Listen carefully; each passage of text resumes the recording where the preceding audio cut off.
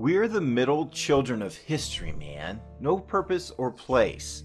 We have no Great War, no Great Depression. Our Great War's a spiritual war. Our Great Depression is our lives. We've all been raised on television to believe that one day we'd all be millionaires and movie gods and rock stars. But we won't. And we're slowly learning that fact. And we're very, very pissed off. Chuck Palahniuk, Fight Club.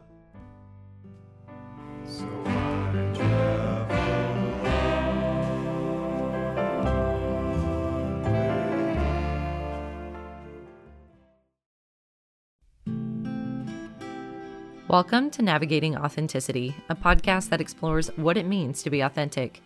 My name is Sydney Ward, and I'm a graduate student at Pittsburg State University in Kansas. I'm 24 years old and grew up on social media. I started a MySpace page and a Xanga account when I was 13, and I've been on social networking sites ever since. Recently, I've started noticing a trend on Instagram where photos of young, beautiful adults are seen eating organic, fresh food while hiking mountains on adventures. They hashtag live authentic. Go to your Instagram app or Instagram.com and type it in. Hashtag live authentic. Seriously, try it. Now, don't get me wrong. I like to eat fresh foods and go hiking, but I rarely have the time and resources to do it. I always wonder if I'm not living as authentic of a life as my social media connections. How is it that we are the same age, yet they don't seem to have the money, time, and energy concerns that I do? So that's what this podcast is. Week by week, we're going to dive in and discover exactly what being authentic really means. We'll talk to some people, see what they think, and do some self-reflection. This week, we are starting off with the self, and since I have no other self but myself, I'll do most of the talking.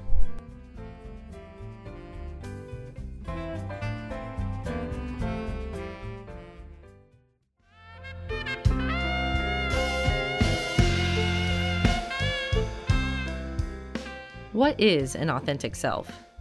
There's research out there saying that our authentic selves are innate. Freud believed that authenticity was the central component to our primary narcissism, that only the authentic would be self-actualized and the false self would be temporary and cause us pain. What he's saying and what psychoanalytic theory is saying is that this false self is a version of that which is polite, socially adapted, what is acceptable by society. An example of a false self is one that is based on great outward success, meaning a person who feels like a fake the more they are successful. So the more that they succeed in their job, the more they feel like this isn't right, I shouldn't be doing this. Some psychoanalytic theorists question the existence of an authentic self at all because our impulses have to be tamed. Taming these impulses prevent us from being fully alive. We examine ourselves only because there are divergent claims, or because there are other people not like us. So we know I am not this because, and fill in the blanks as we go. I am not a man because I am a woman, or I am white because I am not black. Going further, it means that we know it is not acceptable to go into public fully nude. We see others not doing this, so we know we shouldn't. We go to college because others go to college, and we see ourselves more successful than those who don't go to college. On and on it goes. Our makeup is one of constant comparison.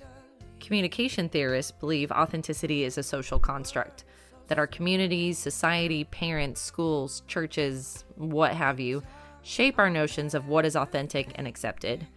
To them, authenticity is a claim that is made by or for someone or something, or a performance that is either accepted or rejected by those whose opinions are most valued by that person. So if authenticity is constructed and subject to continual change based on our communities and our surroundings and those who we value opinions from, it clearly takes an effort to appear authentic. So wherever this authentic self comes from, it can be a source of problems as well. Take, for example, Lady Gaga.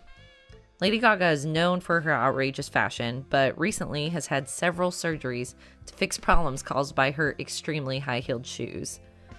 Lady Gaga is expected to dress outrageously. She's expected to wear these high-heeled shoes. But, we are those who her opinion is most valued. Her fans, the people who buy the albums, who spend money at her concerts. So if they're saying, hey, to be Lady Gaga, you gotta wear the crazy shoes, then she's gonna wear the crazy shoes. But it literally caused her pain. People like James Dean, Hank Williams, and Marilyn Monroe died trying to live the lifestyle portrayed for them in movies and the media. So having that pressure, that feeling of this is what I have to do to be accepted for who I am and what I'm doing in my craft, is an extreme source of stress. Researcher Richard Peterson believes that the most valuable keepers of collective memory, the end users, the critics, historians, teachers, documentary makers, etc., have more of a voice in authentication than the original subject. So Hank Williams is a country music artist because country music critics and fans and the people who buy the albums say he is. Lady Gaga has outrageous clothing and outrageous concerts because her fans like it and they come. There ain't no cure. So like Lady Gaga, we may know that everyone wants us to wear high heels all the time, but we know we can't, or at least it's difficult for us. Meaning we do things that do not feel right to us, are difficult for us, or cause us great stress, all because we know that it is what's expected of us to do. We are told by everyone to find our great passions and pick a good college major and do our dream job. Basically, if we do things right, if there's some magic formula, a great impulse will bloom inside us and we'll see, finally, with clarity, just over the horizon, what it is we are meant to do in this world. I'm 24, working on my second degree, on my third or fourth job in the last 2 years, and I still don't know what that is, so I'm not holding out for the magic formula theory. Researcher Anders Peterson puts it perfectly when he says, the individual is quite simply under extreme pressure to meet this demand, and consequently under enormous social pressure to live up to the norms that demand implies. And he goes on to say, this authentic self-realization has become a demanding performance which we must continue to stage to feel our value. If we aren't growing, then we're disintegrating. This loose, lofty definition of authenticity and passion puts us under considerable stress. Bright colors that I once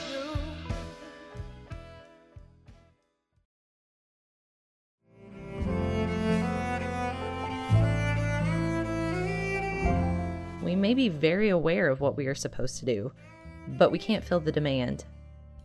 We know that the concert goers are expecting a 5-inch stilettoed Lady Gaga, but we can't do it. We become depressed when we are sitting on the sideline, watching everyone do the dance, but us. During my research for this project, I found an article interesting to me about linking perfectionism to depression. As both a self-diagnosed perfectionist and a clinician-diagnosed depressed person, I didn't see the link. My perfectionist habits make me feel extremely good about myself. I love seeing everything clean, organized in its place. I love seeing clothing and the shoes coordinated by color and season. Well, I did feel that way until I read this. Perfectionists are motivated by insecurity and seek acceptance through accomplishments and faultless behavior. Perfectionism provides the means whereby insecure individuals can consider themselves acceptable, both to themselves and to others. This is perhaps why perfectionism can become a core aspect of identity that individuals are reluctant to give up, and why it is difficult to treat. That's from Joe Scott in the Journal of Rational, Emotive, and Cognitive Behavior Theory.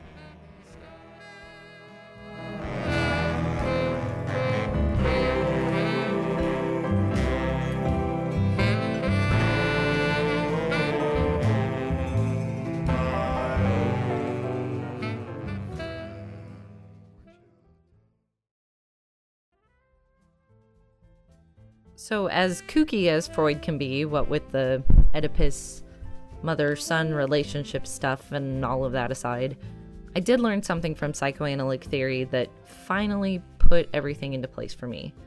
It told me the words that I really couldn't say about how I was feeling. He says there's a discrepancy between who I am and who I ought to be. This discrepancy, this need to dance the ought to dance, this need to be part of society, this is my authenticity pit. This is what has formed the industry that has made millions, capitalizing on our insecurities through the form of self-help books. It's a market worth billions, a group trying to help us navigate the conversation happening in our head. Do I like to shower? I absolutely detest it, but I have to shower. I ought to shower. Societal acceptance dictates it. It is who I ought to be. However, the self-pity I feel for myself when others on Instagram are hiking the Rockies or exploring the beach only immerses me in my own time and money problems. Self-pity for not being as thin or pretty or well off as friends makes me ignore good friendships and isolates me. However, there's a new concept of self-compassion that encourages us to be in touch with our own suffering. Researcher Kristen Neff explains self-compassion is a more Eastern concept, which, for those of you who don't know, we are a Western society. Eastern societies are more concerned with communities than the individual. So think opposite of Donald Trump or most of America.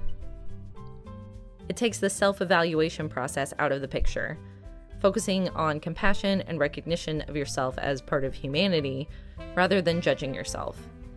It gives rise to behaviors like eating well, exercising more, or actually leaving work on time, or taking time off for yourself. Which, by the way, I will never understand people who don't use all of their vacation days. You can't love your job that much. You can't. I don't even care if you're a Disney princess at Disney World. You don't. You can't. So if we looked our emotions in the face and really recognized them for what they are, maybe we wouldn't need to self-medicate with food, drugs, alcohol, video games, what have you. We could work towards some self-understanding, compassion, and forgiveness. Forgiveness for ourselves that aren't a size 2, for still having acne, for not passing the last exam, and for not having as many Instagram likes as the girl next to us. We'll be okay with our failures and work towards improvements, like taking care of our bodies and our minds with good food and some time off. So with this thought, maybe if we're a little kinder to ourselves, we can be a little kinder to others. I don't know if it's necessarily more authentic of a self, but at least it's a nicer self. We can empathize more instead of comparing ourselves to others. We won't judge ourselves so harshly and maybe lay off the judgment of others too.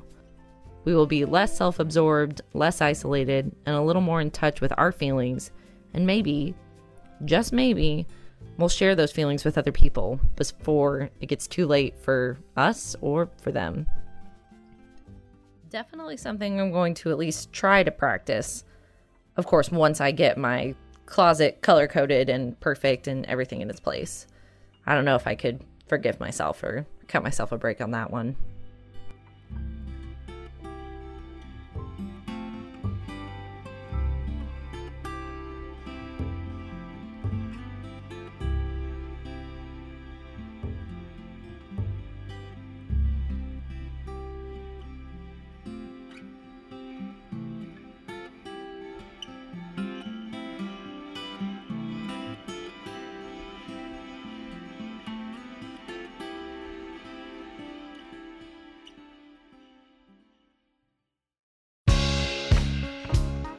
Navigating Authenticity is produced by me, Sydney Ward. I'd love to talk with you and get your input about these topics, so head to my blog at authenticitypodcast.blogspot.com so we can chat about it. You can also subscribe to my SoundCloud feed, search Navigating Authenticity. Music is provided by Ryan Anselmi and the Gold Magnolias. You can check both out at rnselmi.com and thegoldmagnolias.com. Links to research and music can be found on my blog. Thanks for listening. Just up ahead, there'll be dark